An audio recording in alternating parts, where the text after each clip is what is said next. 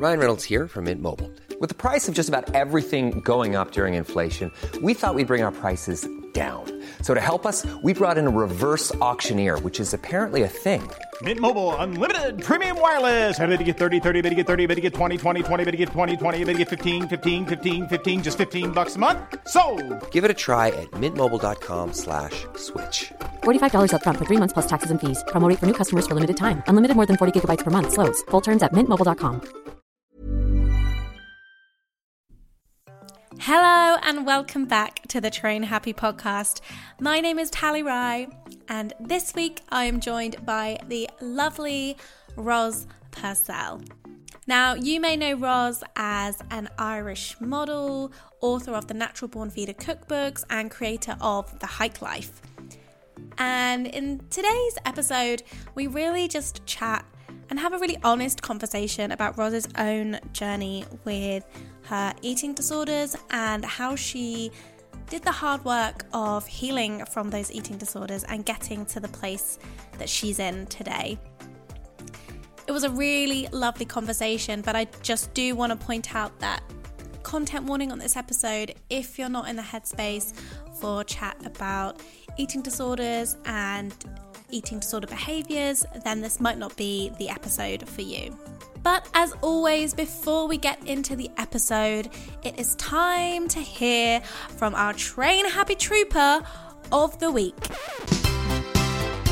This week's Train Happy Trooper is the lovely Karen, and she sent this message via Instagram. Our Instagram is at Train Happy Podcast, for those who want to go and follow us. And Karen says, "Hello, love the pod, and I had a train happy moment today I have to share. As the weather is warming up, I've started to run again, but I've challenged myself to not track it in any way. Just listen to my body and how it feels. No timekeeping, no set distances, no heart rate monitoring, nothing.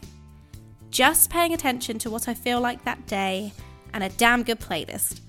Today, I almost had a happy cry halfway through because I felt so amazing, but also tired.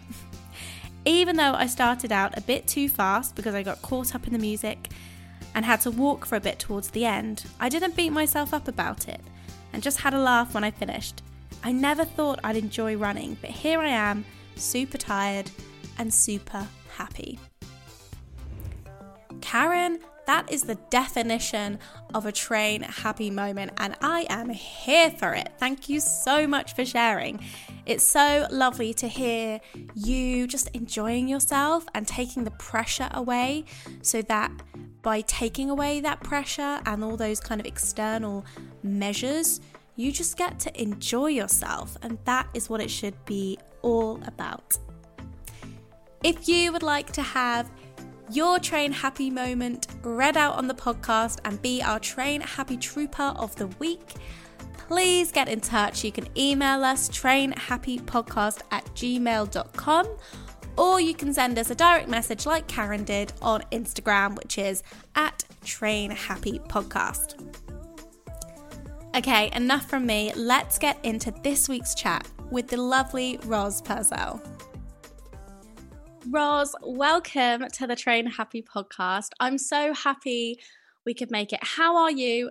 How is your broken leg?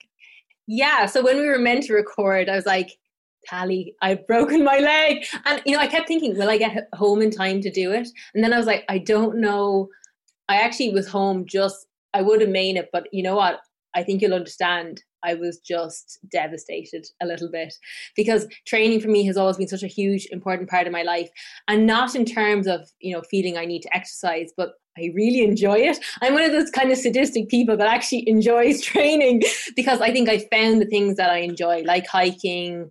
I love lifting weights too, but I think that's because it makes me feel kind of strong. And, playing team sport. So I love training, and breaking my leg was one of those things where I always thought it's my worst nightmare because what am I going to be able to do if I can't move? And I think, a bit like yourself, I've come from a background of disordered eating and overtraining, that I've never been put in the situation where I can't train. Am I going to be able to cope?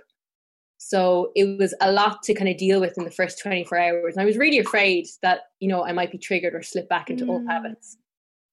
So yeah, because when you spoke, you were literally in the emergency room. Mhm. There's like absolutely no reason you should have done the podcast that day because it would have been, it's like a lot to deal with. And the pain, like, were you in pain?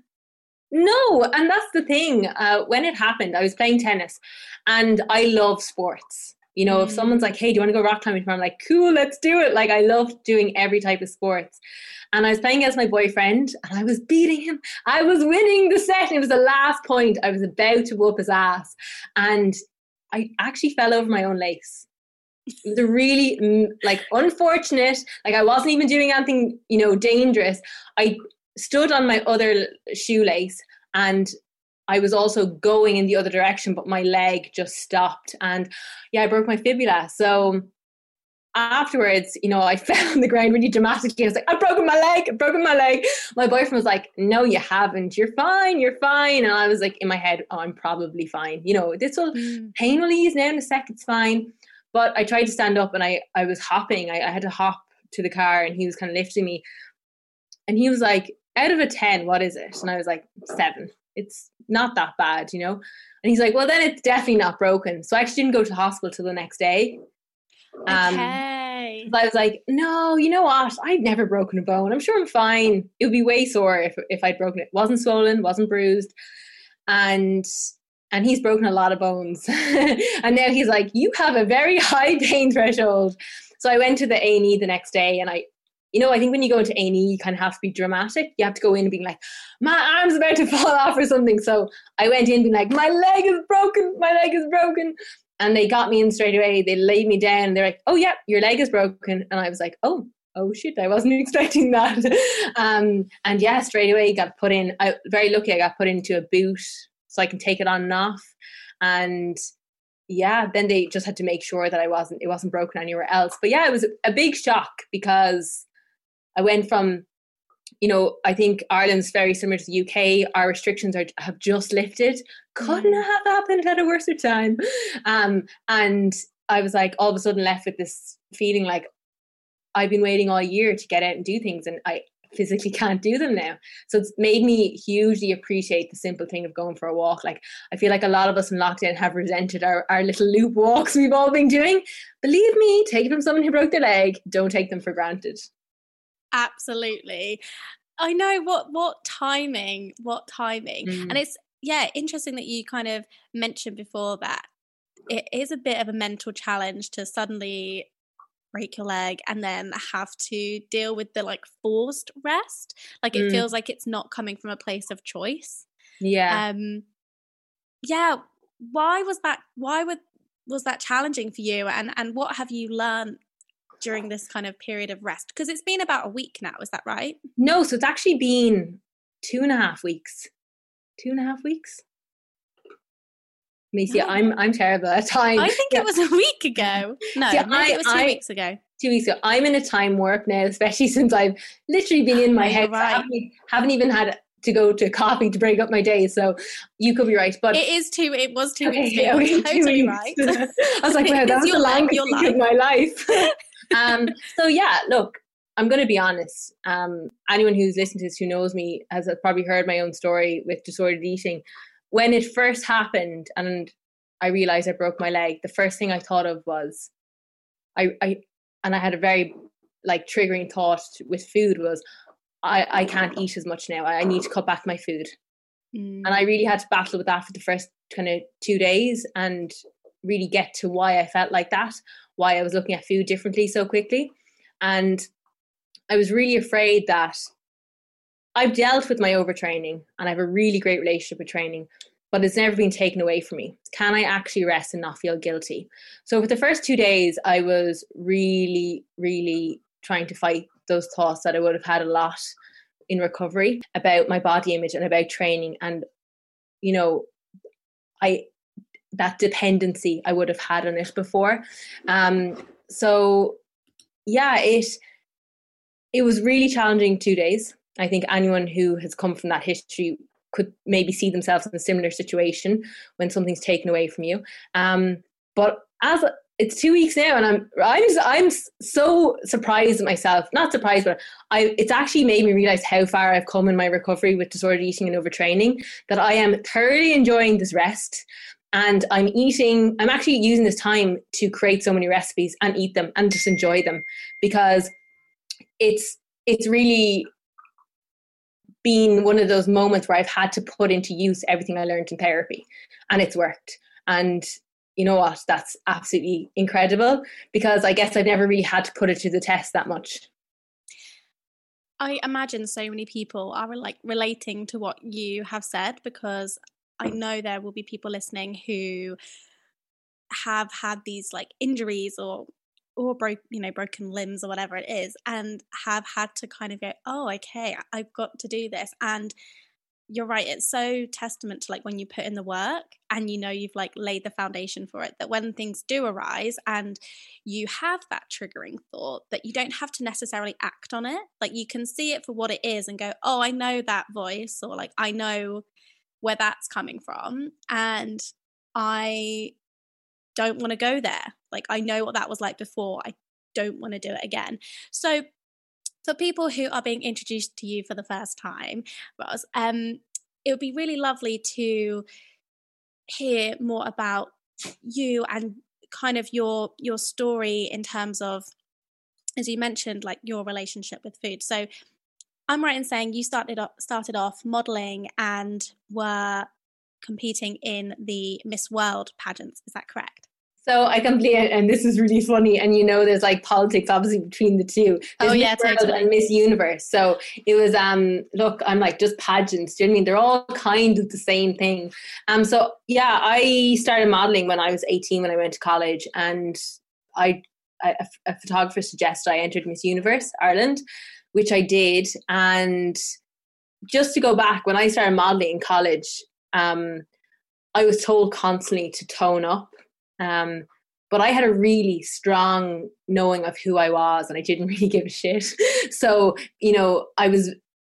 it's funny how I grew up with this really strong sense of who I was and that I didn't really need to change in order for people to like me, and how that just got grained away throughout the industry. So I went and I won Miss Universe Ireland the second time I went for it. And I then went on to Miss Universe, and I actually had a pretty good relationship with food. Now, I think anyone who's in a pageant or in a big modelling competition, I was aware of food, but I was still able to go and indulge and not feel that bad about it, So it was really after Miss Universe when I went and I ended up modelling abroad. I was in New York, South Africa, all around Europe and South America, that I think there was just this added pressure.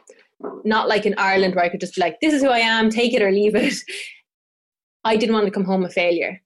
And when I was abroad modelling, I just was never, ever small enough. And that really started the pattern of resenting my body. Like I would walk by someone else on the street who had these gorgeous, I suppose what I thought was attractive, which was a very slim physique, and be like, why can't I be like that person? And, I'm sorry if that comes across bad, but just in my mind at that time, being the smallest version of myself or being really skinny, which was, kind of the trend back in 2010 and what my industry was demanding, was all I wanted. And I would have sacrificed absolutely anything to be there. And that just started my life cycle with diets. And I would go away abroad and I would lose loads of weight really quickly. And a week before I'd be due to go home, I'd start eating everything I wanted, because I was like, it doesn't matter because I'm not going to be here next week. And I'd get home and I'd have put on loads of weight, and my parents or my friends or family would be like, oh my God, you put on so much weight in comparison to your photos when you were modelling. And I was like, I hadn't really noticed it, and I was fluctuating so much, and it was just pinpointed out to me all the time. And I think it was going abroad, coming home, and then 2 weeks before I'd go abroad again, I'd start starving myself to lose the weight. So it started this really bad binge and purging, bulimia on top of the dieting, which eventually, when I stopped modelling abroad and I decided to come home, I was like, I'm sick of this. I'm not doing any more diets. Like I just hated myself, and I really didn't feel like I deserved any of the opportunities. I came home with the idea of getting myself out of that environment and stopping dieting to actually just developing anorexia. So, and it actually started through wanting to eat really healthy. Yeah. And, you know, working out and being consistent, which came with having really good willpower. And then it actually led to my worst eating disorder, which was, it lasted about 3.5, 4 years, and then took about 3 years to actually recover from. Yeah, it's so interesting how wanting to be healthy and in what society would be like, oh, you're just doing the right things, and you know, is doing the recommended things, can actually be like a really toxic kind of path and relationship with like food and exercise. In your kind of recovery from that time, you know, what did you have to unlearn? What were the things that you really had to kind of overcome, and what have been your biggest lessons from that time? Well, I think one of the first things I had to really unlearn was my idea of what a perfect body was. Like, my idea of a perfect body was just a skinny body. It didn't have to be healthy. Didn't matter what the insides were like. It was just physically small. And I really had to look at what a body was again. And like, it wasn't just for show. A body has functionality. And it is really just the chunk of meat that covers the person and what they have to offer, like what kind of person they are. So I guess the first thing was my idea of what an acceptable body was. And, you know, that's not nice to admit either, because I definitely was someone who was very judging of myself, but extremely projecting onto other people as well. And that's not nice. And I think one of the biggest reasons why I wanted to go get help and therapy was I didn't want to be the person that if I came into a room at a party, people were like, oh God, there's the fun killer, because there was food around, and I would automatically have to comment on other people's food and what I was eating, and everything revolved around food, and everything revolved around what weight I was and how I looked. That it was extremely toxic. And I could see that. And like, it almost made it worse because I knew what kind of person I was, and it was like something had a hold of me. It was like this other personality that like just had me, and I felt that that was just who I was. That was part of my identity. And going into recovery, I realized that I needed to lose my eating disorder to actually become who I was. Like, my eating disorder had like latched onto my personality and like totally changed who I was. And just referencing when I first started the modeling industry at 18, you know, at about 27, I finally came back to that person. And it's like those, well, I remember the quick math, like 7 years. Oh, it was a 9. Oh, gee. Yeah. 9 years were like stolen by an eating disorder. And obviously I was putting loads of harm on myself, but I was also really unpleasant to be around. And I also, anyone listening to this who is going through an eating disorder, I hope that doesn't make you feel bad. Like mine, you know, everyone's different. A lot of people, you may not even notice that they're going through something. But I think I was always surrounded by food, always surrounded by people in my job, that it was very obvious that I wasn't having a good time. And I guess the other thing I really had to unlearn was my relationship with food being good and bad. Like, I was so afraid of carbohydrates. They're the greatest thing ever. Like, you know what I mean? They just make you instantly happy. And like, I had to unlearn this like whole idea that carbohydrates were the enemy, and like I could never have them. And that came from going to so many trainers over the years who told me, if you eat porridge in the morning, you're never going to lose weight, or, you know, cut out bread, and the Dukan diet, all these diets that I would have been on. So I really had to like take all, I remember one of my therapists explained it, like, they're like, imagine your brain is a basket full of apples. They were like, we can't just take one at a time. We need to empty everything out and rebuild it. And I guess that's what we kind of really did in terms of my opinions on bodies, not just my own, bodies in general, and food. Was it hard being like in an Irish family? And, you know, just, I suppose my impression of Irish families, and you can absolutely kind of correct me if I'm wrong, is that it is a really like food is a real, like, has a lot of like cultural importance, and it's a really social thing. And I mean, especially, you know, and that includes like everything, definitely going to include carbohydrates in there. Potatoes. Well, yeah. our whole like, if I go home now with like my dad, I look at him like, he actually just lives off bread and potatoes. But like, and look, that might not be the case for every Irish family. I totally get that. But food is definitely the centre of our family. It brings people together. Like, I was taught how to cook from a very young age. My granny was a baking enthusiast. So was my aunties. And like, food has always been a really stronghold in our family. So being the person who took the joy kind of away from food, I suppose, for a long time. And I guess I always had to have my own special meals when I go home. Like, it got to the stage where my dad was like, I made this special thing for you because I know you won't eat this. And it must have been really wrecked the head for them, you know. But everyone at the same time, my industry, modelling, allowed me to mask it. Everyone was like, oh, she just has to do it for her job. You know, that no one really went, hey, she's kind of taking this a bit far, or she just won't eat. You know, we kind of have this joke in Ireland, but you know, we grew up, and I definitely grew up with the generation of finish everything on your plate.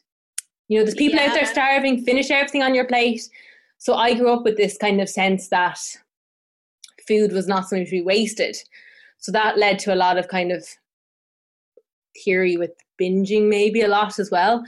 And then the fact that I think, you know, like a lot of intergenerational, I don't think it's an Irish thing, but intergenerational issue of older generation just commenting on your weight constantly.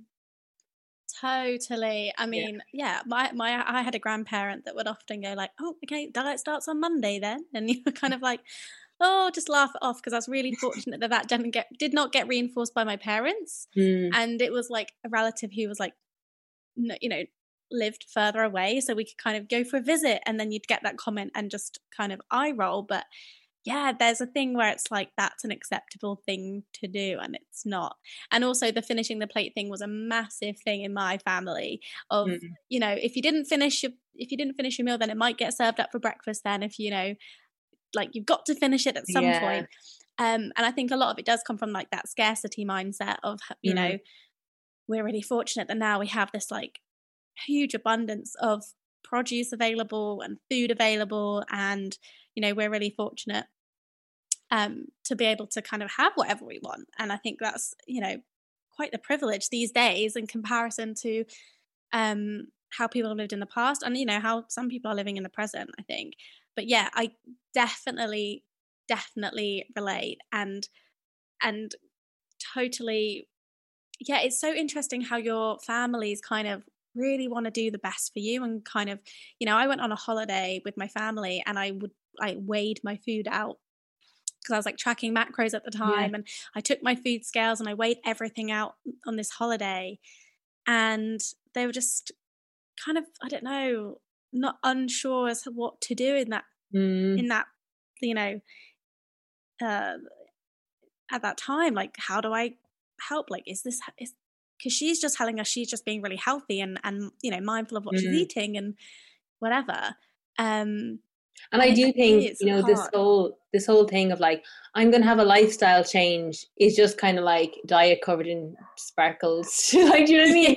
It's kind of like, that's how mine started. Like, I'm going to finally have a good lifestyle. And then it just all kind of backfired. And I think another thing to mention as well, that like, growing up, we were very much like, everything was made from scratch.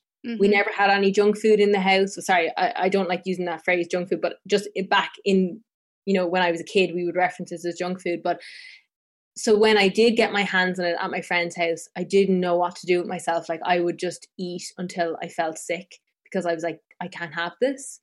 So I think it's definitely made me, and I think, like, you know what, I'm not saying, look, I'm not a parent. I have no way to parent. I have no idea how to parent kids, but I feel like I would love to try bring up my children with that intuitive eating, that like, if they really want something, they can have it. Yeah, look, that might be totally wrong as well. Like, I have no idea, but. Well, I feel the same. And it's something that, like, now I'm 30, I'm kind of thinking, okay, more about how I want to do things when I hopefully get the chance to be a parent. And I'm like, yeah, there's certainly things I would do differently. And not just the food thing, but how we talk about people's bodies, and you know how even like I suppose going into the modeling industry, of course it's a very objectifying industry, right? Like that's just the nature of the job. But that starts so young, and you know, even now, like having a little niece and just being mindful that I'm not only praising her for being like beautiful, but I'm, you know, she's so young, but just always saying like, you're so strong, you're so clever, you're so smart. And like really I'm reinforcing that those things are so important. And that, you know, how you said before, like you literally have chunks of meat that actually are covering who you are. And that is the most important thing. I mean, that's the kind of thing I want to bring forward as a parent, but also have definitely kind of had to learn, and have definitely learned in that kind of recovery period in my life of like, oh, so like, and this is especially a female thing. I think like for women it's very much like, oh, so it's not just my looks that I have to offer.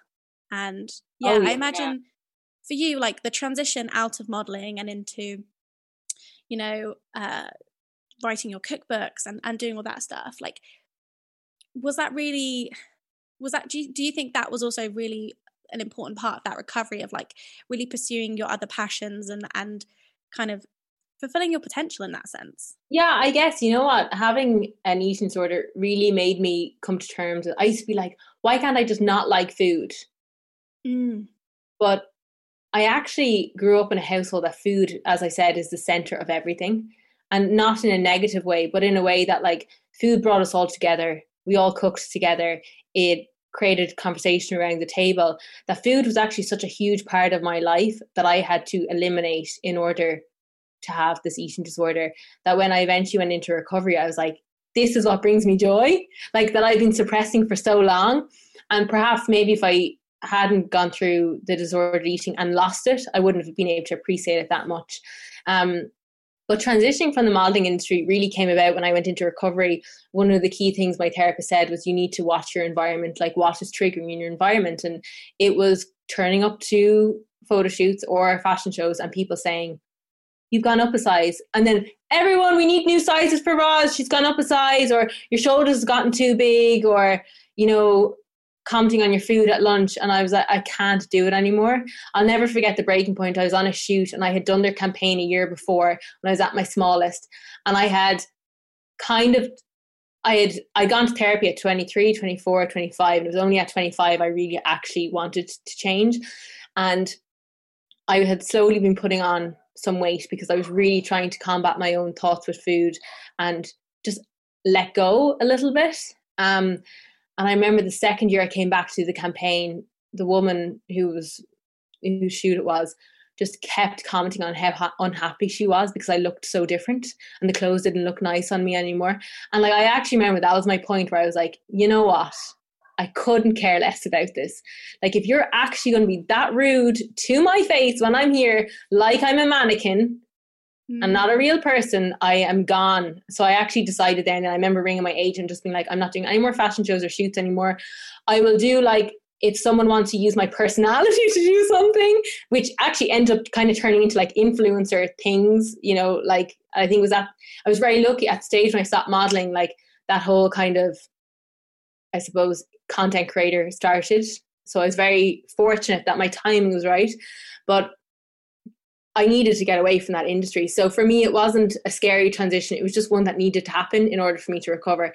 So I was very definite. I was nervous because it was obviously my only form of income, but I was also happy that I was doing something that was right.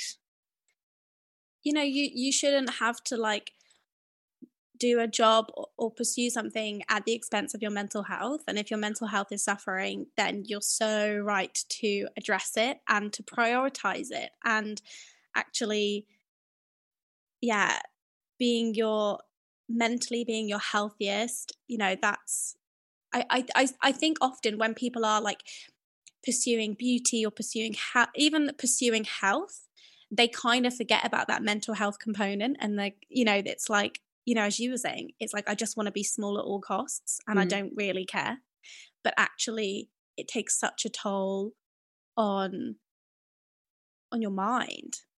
Yeah, you know what? I recently saw a statistic and it was like, look, okay, I saw this on a nutritionist page, so I hope it's correct. And it's a girl I follow who writes a lot about intuitive eating and I think positive ideals around body image. But she said, if people were told the success rate of a diet was only 5%, would they still do it?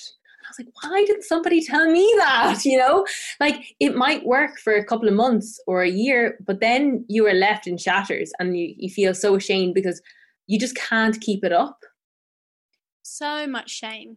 And, you know, similar, I mean, I didn't have the modeling background at all, but just the idea of like having this initial weight loss early in my 20s and then just trying to spend like the subsequent like 3-4 years just trying to get it back and realizing like I'm really trying to do everything here to kind of, you know, lose weight, as everyone's told me, like I just need to do macros, I just need to count calories, I just need to be in a deficit, whatever it was. And like doing those things and still not, and my body being like, you are not meant to be this small, you need to gain weight. And I've mentioned this on the podcast before, but I find it so ironic that I'm probably the same size I was as an 18-year-old now, and how my body's gone in this like full cycle of like clearly getting back to its kind of happy place. And, you know, knowing that, okay, this is actually where I'm meant to be, you know, this is around my set point range. It's so interesting how you have like, if we knew that they're designed to fail and the whole idea is that like you do one for a bit, it works great, and then something happens and it's made to be your fault because it's like you didn't work hard enough, you weren't dedicated enough, you didn't have enough willpower, and if you were just a little bit more disciplined, you could have the dream.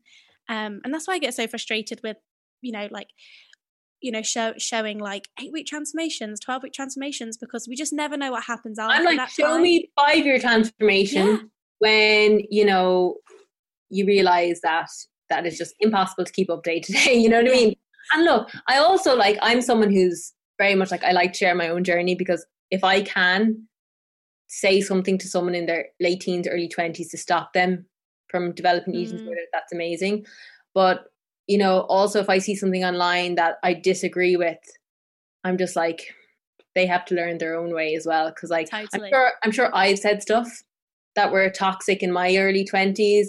Now, I was thinking about this the other day. I remember one of the first things I did in recovery was I went onto my blog and I took away any toxic language, like guilt-free, like, you know, like treats or anything like that. And I took it away because I was like, I realized now that was me spinning my idea of food onto other people.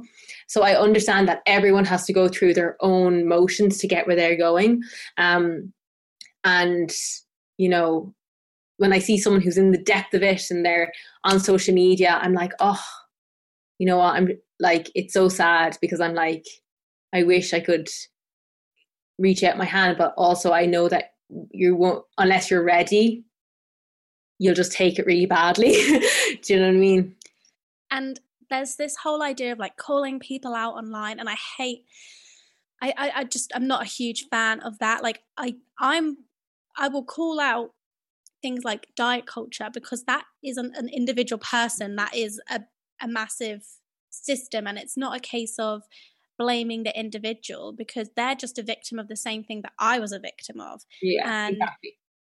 You know, we should never blame the victims, but blame the kind of culture that makes that that kind of that reinforces those ideas. And it is really hard, because I know I've said things, oh my goodness, if you scroll back through my various social media pages, it's not good for me. It is not good. Like, it does not look good for me. But isn't that the thing though as well, that like, you can't ever be ashamed of something you've done or said in the past, because if you can honestly put up your hand and go, I have learned, and that's just part of my journey, I think it's so much more relatable, because like anyone who's listened to this, who's in their 30s, the same as us, who've been through it, they'll probably go, oh my God, I thought the same thing. We just had an L phone to scream it out, you know? So like, I think it's one of those things that we're at the right place at the right time now. Totally. You know, so. Yeah. And yeah, this is another thing that I've said, once you know better, you do better. And therefore, I just have a lot of compassion for my past self. I have a lot of compassion for her because she really genuinely believed she was doing the best thing. And like my Instagram name used to be Clean Fit Lifestyle because it very much... I remember. I'm pretty sure I started following you back then. Well, I was like very foodie vibes as well. And yeah, just wanted to be like, that's genuinely what I thought was being healthy. And that's why I like make this podcast and write about this stuff, because if I can help someone avoid the pitfalls, and maybe make a better decision at certain points than I did, like that's kind of huge. Now, I want to talk more about this kind of fitness stuff. So one thing I just love that you do is the hike life. And I just want to talk more about that because it looks incredible. And when we can, I want to come because it just looks epic. Yeah, so I grew up in Tipperary, which is the south of Ireland, and I grew up on the foot of this mountain called Sheave Mon. So I've literally been hiking my entire life. Before I could even walk, there's photos of me, my auntie, on my auntie's shoulders. I guess hiking for me has always been something I've done. I never really looked at it as training. It was more like I want to get out of the house. My parents are wrecking my head. I'm going to go for a walk up the woods, I was about to say, did you go on your walks voluntarily? Because my parents used to drag me kicking and screaming on these like country walks. But now it's like one of my favorite things to do. Yeah, you know what? When I was really young, they would drag me like on walks. And it was probably when I got into my teens when I wanted space. I really just went off by myself. And it's funny, like there's a space on the mountain that I used to go as a kid, like as a teenager, when I'd like go through a breakup or like I was going through a bad time in school, and I'd always sit there, and I still go there every time I go home, so I feel very comfortable in the mountains. And I know for a lot of people, they might say, oh my God, you're going alone. But I have a huge sense of like calm and ease when I'm out hiking. And yeah, I guess just through the power of social media, sharing my hiking, a lot of people were like, just into it as well, but they didn't have someone else to go with. They didn't know the route. They were afraid they were going to get lost. And yeah, I just started inviting people. I was like, hey, I'm hiking here tomorrow if you want to come. And then it just kind of turned into a whole community. So obviously with COVID, we haven't done any hikes in the past year, but as soon as my boot comes off in 2.5 weeks, I'll be doing it like every second weekend again. So it's really nice because you know what, like it's nice to be able to bring someone on a hike, and I have like all qualified guides who come with me. And like they'll always come back and do that again and bring someone else who will come back again and bring someone else. So it's like getting people maybe in their 20s, their 30s. Like, obviously, look, the hike life is open to everyone, like no matter what age you are or anything. But it is usually younger generations that come, or my generation, and just getting them into hiking a little bit younger, because I feel like we have this I'm probably from growing up that a lot of people who hike are like an older generation who are into hiking, when in fact it's actually one of the most, I think, important things for us as millennials, Gen Zs, whatever it is, to get out hiking, get off our phones and have a bit of escape from our day-to-day stresses, because not much else does that. I feel like when we go to a gym, there's like crazy dance music in the background, or like even when we're going to yoga, like obviously yoga is great for a bit of, mindfulness and everything like that, but we're surrounded by other people in a room. Whereas I feel like hiking brings something else to it, where it's like, it's just a little bit of a reset button. I always totally feel that. I've got my friend, Vic always says that, especially like when you get out in nature and mountains and stuff, it really helps put things in perspective, because you feel so kind of almost small and insignificant compared to like the mountains, and you're like, oh, okay, I am just a little dot in this massive like world, and it's gonna be okay. Yeah, and I you know what, when we talk about hiking, I always think I'm so lucky. Like in Ireland, we're so lucky, because wherever you are in Ireland, in under half an hour, there's like an amazing mountain with deer and mountain goats and stuff wherever, And I feel like the exact same when I am hiking, and I put into perspective of where I am in comparison to everything else around me, you realize that there's so much other things going on in the world, that whatever you're worrying about or overthinking about isn't the worst case scenario. Like it's not the biggest thing. And I often, when I go out hiking, I'm having like hypothetical arguments in my head. But when I come back, look, they're not gone, but I'm like, they'll be grand. Everything's more manageable, you know? I love coming up with all the comebacks that I couldn't think of in the moment. That is like my favorite. Oh, yeah. You know, like, I should have said, and next time they tell this, I'm just going to say this. And then it's never as good as. Yeah, I do that too. It's like, someone trolls you and then you reply and I'm like, oh, I should have replied with something else. I know, I should have done this. Yeah. And I suppose like when you hadn't broken your leg and stuff, has kind of hikes or solo hikes or, like with your partner and stuff featured heavily in your kind of coping with COVID? Well, in Ireland, we had one of the strictest lockdowns in Europe. So we actually had like a 5-kilometer radius where we couldn't leave 5 kilometers. So I'm very lucky that I live by the sea. So I've been able to go sea swimming and stuff like that. But I actually have been coping really grand. And I kind of have a bit of COVID guilt saying that, because I understand that lots of people have lost their jobs, lost loved ones, and have been finding it really challenging to be isolated. But I think that, I've been very fortunate in the area I live in. There's actually a lot to do in our 5 kilometers. And I've also been very lucky that I can work from home. So, I have a lot of COVID guilt about that, because I feel like I've had an easy ride this year, I mean, just the opportunity to kind of, go swimming and stuff. You're such an outdoors baby, aren't you? Yeah, you know what? One of my best friends, Nora, she actually lives in London, and she's always like, put Roz in a kayak, she'll be gone, and like look, don't get me wrong, I like going to the gym, but if I can do some sports outside, like rock climbing or hiking, kayaking, open water swimming, like I'll be there. And I think I grew up down in the country in the middle of nowhere. We still do not have internet in 2021. There's still no internet there. No internet at all. Like, but you're relying on 4G and there's only 3G there. So all there was to do was go outside, And I suppose when it comes to like the fitness, and you spoke about overtraining in the past, did you ever consider all these outdoor activities to be training, or were they like a separate thing for you? So when I was in the height of overtraining, it was really gym based. I would go to the gym like 3 times a day, and I didn't actually do a huge amount of outdoor things, but I think that's because I was really scared to go out of my routine. So in my eating disorder, I didn't actually go home that much, because I associated home with overeating and like not being able to control my food, and not having a gym nearby. I really looked at weight loss and the gym being really intertwined. I actually didn't really look at like going for a walk or a hike as exercise, because I was like, I have to be like pumping sweat or running. I did a lot of running. And then look, I still love running. I like running. I don't love running. I like it. But I just did it obviously very obsessively. And in my recovery, my training took a little bit longer to actually recover. And it wasn't until I actually went and I decided, I think one of the biggest things for me is, if I can educate myself on something, it helps me to understand it better. So I actually went and I did a PT course.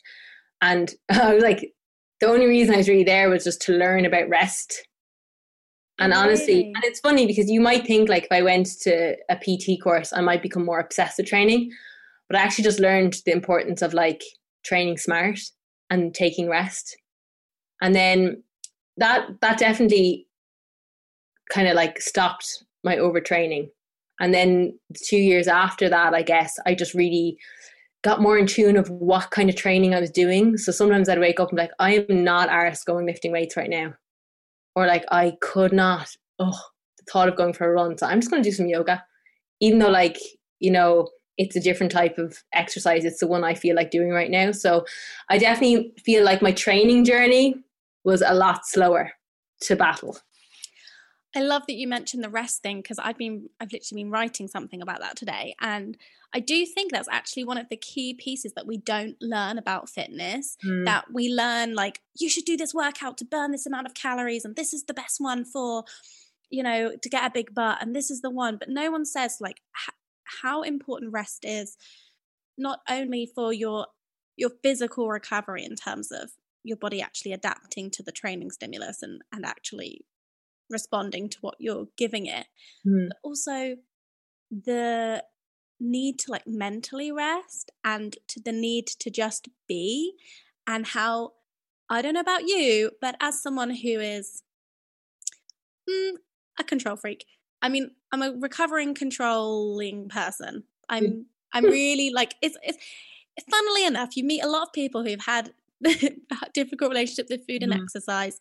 They're probably a bit controlling and a perfectionist. So there's those two things. And yeah, just being able to be, and therefore in my being able to actually give myself the space and time to really open myself up to kind of what else is going on for me. And a lot of it is to do with maybe like my emotions or my mental health in general, like having that chance to kind of that literally physical stillness, and to not be distracted by like this workout and that workout and whatever.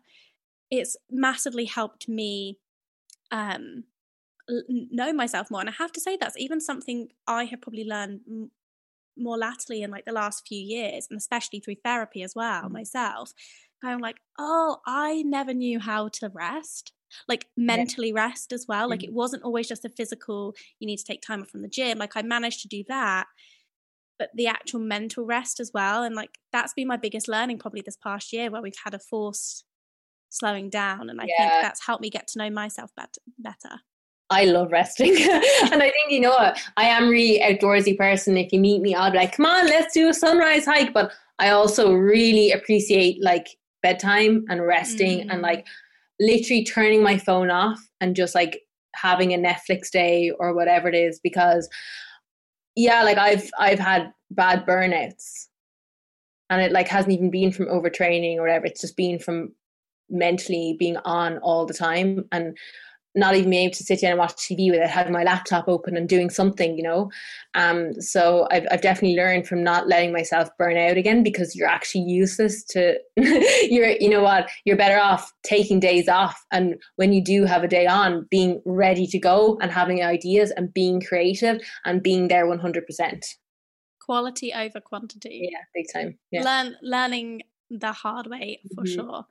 One thing I wanted to talk about, which is totally left field before you go, but I just wanted to talk to you about it, and we can have it on the Train Happy podcast record. This is a total side note.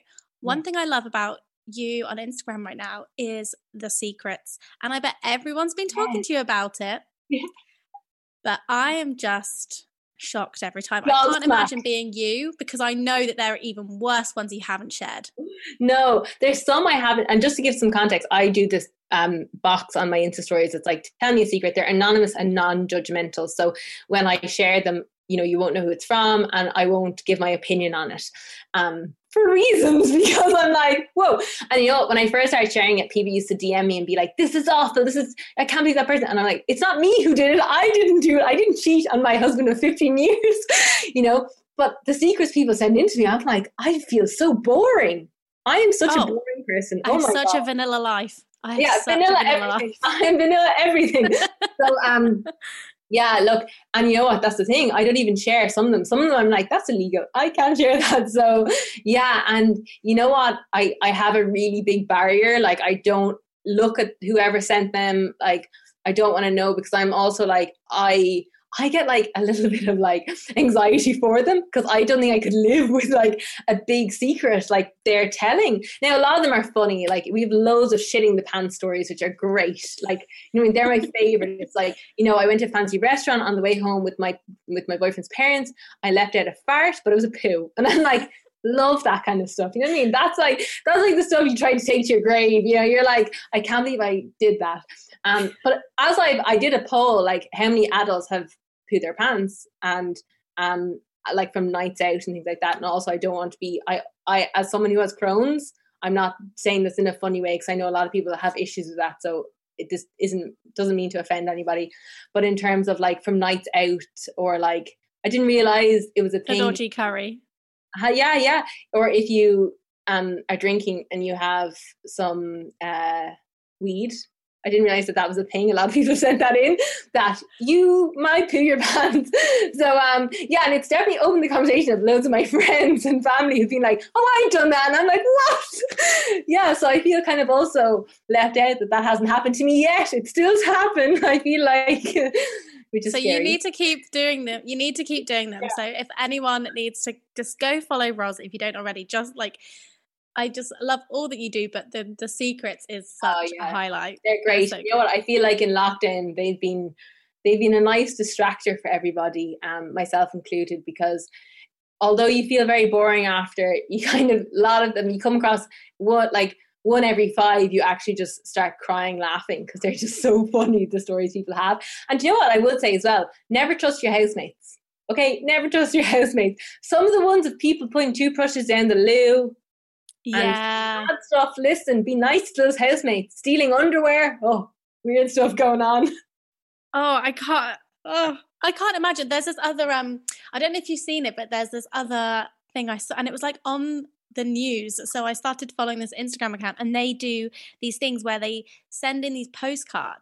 They send out postcards to people, and then they send in their like anonymous secret, and it will be like, from one the other day was like, I used the communal potato peeler to grate off my hard skin on my feet.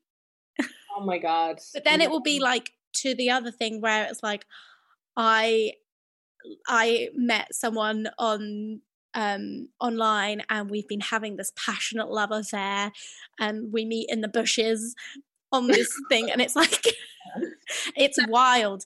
I don't know, there's just so much scandal about, and it just it just makes life a bit more exciting hearing everyone else's secrets. Since everyone is here on the podcast listening, there is a podcast called Mr. Apology, and it's by Wondery, and it's basically this guy years ago in New York set up this line called Mr. Apology where people could call in and apologize for things, but it got so out of hand, and it's really, so if you love a bit of secrets, that's a great one to listen to. Wow. But I never forget reading an article before about a housemate who, like that, shaved her feet and put it in a Parmesan bag, her housemate. And I was like, oh my God, I'm never living with anybody. And you know what? I've always been like, wow, that's sadistic, you know? Yeah. Oh, I think in my life I've never crossed anyone to the extent that they would do that to me. But I hope not. No, I hope not. But also I'm like, God, I'd never even think of doing that. You know what I mean? I know. Ros, we ask everyone who comes on the podcast to share their train happy moment. And this is like a moment where you're listening to your body, you're doing the movement you enjoy, or you're just a win against diet culture. I would love to hear like a recent one that you've had. You know what? I really have to say, now, win against diet culture would definitely be my situation of breaking my leg and having to really use everything that I've learned in the past 4 years in recovery to not let that affect my relationship with food and exercise and my body. And I came out of that, like, it was 2 days of me being like, you can eat normally. This is so what? I don't even have weighing scales. I won't even notice anything because I haven't weighed myself in so long, like 4 years. And I'm not going to start that now. I'm not going to undo absolutely everything I've worked so hard for in the past 4 years because I need a rest. And I guess my win when it comes to training has been in lockdown. I got to a stage in lockdown where, you know, I might have only trained like 3 times a week and I felt good. And I was like, wow, I took like 3 or 4 rest days a week and I enjoyed them. I didn't feel like anxious or stressed that I needed to train, and I could see someone online training. I'm like, cool, good for them. You know, nothing was triggering me. So I definitely think this year spending a lot more time on my phone and with the situation I'm in now has definitely made me realize I've come a long way. Have you heard of the work of Beauty Redefined? Do you know them? If you don't, I'll send them to you because they're incredible. Yeah. They do amazing body image work, and they talk about some things that you have, like body image disruptions, they call it. And like you'll get this disruption, and for you it might be like breaking your leg and thinking like, oh crap, like all these things that I had being taken away from me. And it's what you do with that disruption is, rather than like I kind of said before, rather than immediately going to old behaviors and old thoughts, that you choose to go a different way. And like that's really a great way to work on that kind of healing and that continued healing. And like stuff's going to keep coming up, these disruptions are going to happen, and it's how you deal with it. And it's not the fact that you may have those thoughts and you may, you know, feel triggered in some way. It's more like the way you deal with it. And their whole thing as well is and this made me think about with the modeling thing earlier, their whole mantra is your body is an instrument to be used, not an ornament to be looked at. And I just love what they do. And I kind of, I probably quote them like at least once a day, because they're just so on the money with their work in body image. And it just really is such a great reminder of like, oh, okay. And even when you can't do in some ways right now, right? Even if you're injured, it's like your body is healing. Like how incredible is that? Oh, listen, I keep thinking about it. I'm like, next time I go get a scan, my bone will be together again. Yeah. Not mad, you know? And obviously people will be like, yeah, that's what your body does. But I think when you've come from an area where you had no respect or lack of respect for your body, you know, these things are also amazing. And my sister recently gave birth, and like her journey, and like she would have suffered with her body image as a teenager very badly. And, you know, she was like going through all the motions of it and like, you know, filling me in, because I suppose she understands my relationship that I've had with my body. And you're like, God, women's bodies are unbelievable, aren't they? Oh, like, it's so sad, like how we look at them so one-dimensionally in the media. Totally, yeah. And we don't like appreciate that they do fluctuate and our bodies do change, and we're not meant to. Well, you're not going to wear the same pair of jeans for the rest of your life. Do you know what I mean? Exactly. Yeah, and I know it's shit, because you might buy a really expensive pair and you're like, oh, get some side panels at the side, do you know what I mean? Like, upcycle them, you know, and like, or like, just don't be afraid to get rid of them. Like, I used to have the thing where I held on to all my small clothes, being like, I'll get back into them. And I remember the day just liberating, just being like, they're gone. Like, just, they're gone. Gone.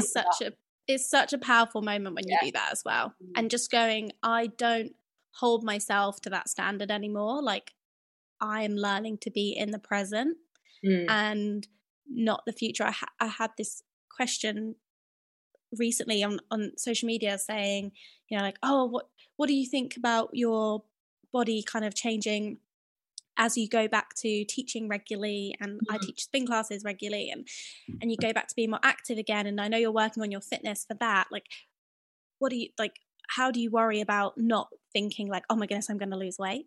Yeah. And you know, I think it's learning to just be in the present and say, like, I don't know what my body's going to do. I cannot predict the future. And if I try to pin my hopes on something that I'm not going to try and intentionally make happen, then I'm just setting myself up for failure and setting myself up to be thoroughly disappointed about something that I don't even want to feel disappointed at. I want to be completely, as hard as it is sometimes, like, I want to be okay in the present and not think like, oh, you know, back then and you know, maybe in a few months' time. It's hard. It's so hard. But and I recognize, like, I don't know, sometimes it's easier for me because I know that I am like a straight-sized person, so I know that, you know, whatever. But it is interesting how being in the present can really help you just stay focused on what's important. Yeah, and like, you know what, I totally get what you mean saying in the present, but sometimes I do this thing where, like, when I was going through an eating disorder, if someone gave me a glass ball to look into the future, all I would have wanted to know was I skinny?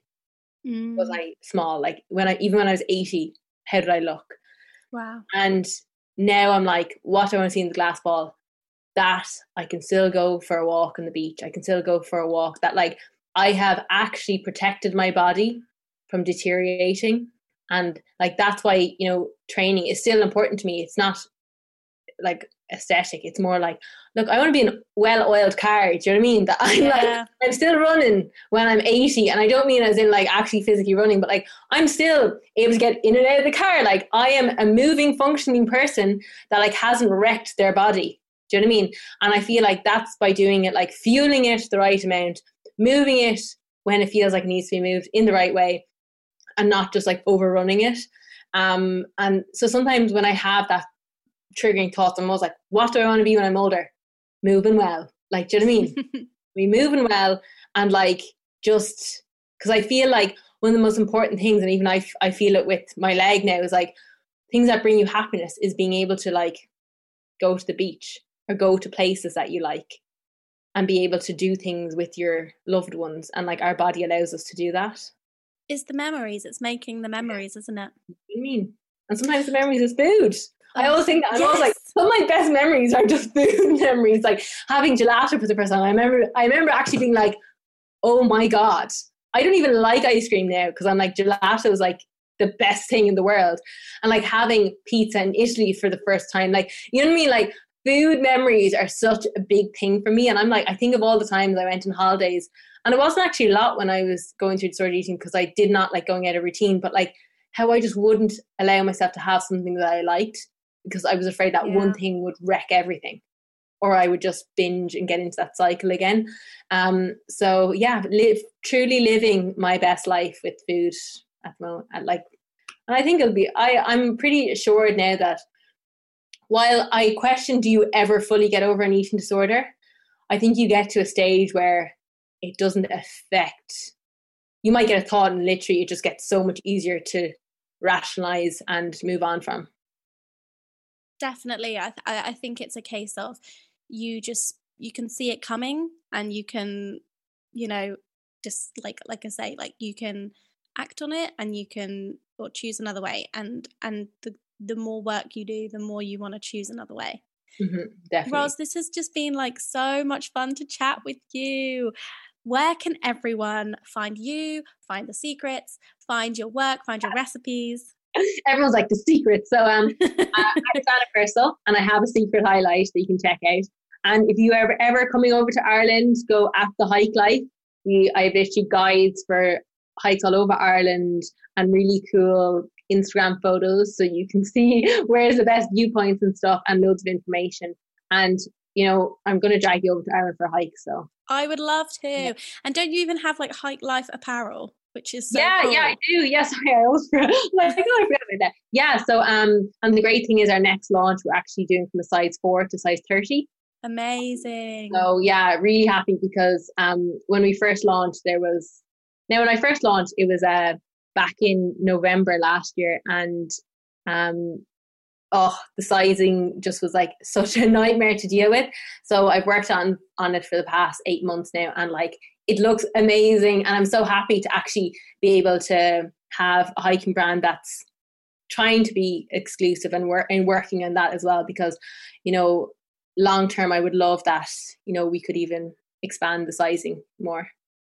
Do you know what? I think it's so refreshing, people having these inclusive size ranges and making it for people, because like you said, the outdoors is for everyone. Hiking is for everyone. Yeah. And, I just think the more people have, and your stuff's like really cute, so the more people have like really nice things to wear, the more they feel confident in their environment, and they know they've got the right gear. Like it makes such a difference. So I think, and you know what? There's actually, I feel like one of the best things about it was through launching the Hike Life, I had lots of great conversations with people who were in size inclusivity, like whether they were consultants or they were people who I suppose advocate for it online, and they made me understand the importance. So I really have to almost give a shout out to them for making me make it one of the key strands to the brand. Do you know what I mean? Yeah. And I feel like now as well that I suppose now I've seen I can do it as a really small independent one person business. Yeah. If I can do it, it makes me go look at the big brands and be like, dude, why haven't you done it? Catch up, because this is where the world is going. Like if I can do it and fund it myself, you can do it. You know what I mean? Totally. Yeah. Oh, that's my brand. Absolute pleasure. It's been such a pleasure, and I will definitely be taking you up on a hike in Ireland for sure. Thank you. Thanks. Bye. And that is it for this week's episode of the Train Happy podcast. Thank you so much for listening. I hope you took something away from this episode. And if you did, please let me know by sending feedback. You can find us on Instagram at Train Happy Podcast. Or even better, it would be amazing if you could rate and review the podcast on whichever platform you're listening, as it really, really helps to support and boost the Train Happy message. And remember, if you have had a recent moment where this stuff has just started clicking for you, then share your story with us via email, trainhappypodcast@gmail.com, to become the Train Happy Trooper of the week. And if you have a burning question you would like me to answer, then please send those in too, and it may be answered in our bonus Q&A episodes. Once again, thank you for listening, and I will speak to you soon.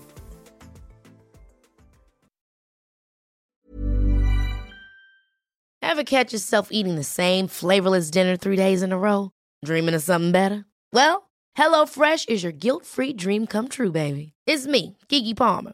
Let's wake up those taste buds with hot, juicy pecan-crusted chicken or garlic butter shrimp scampi.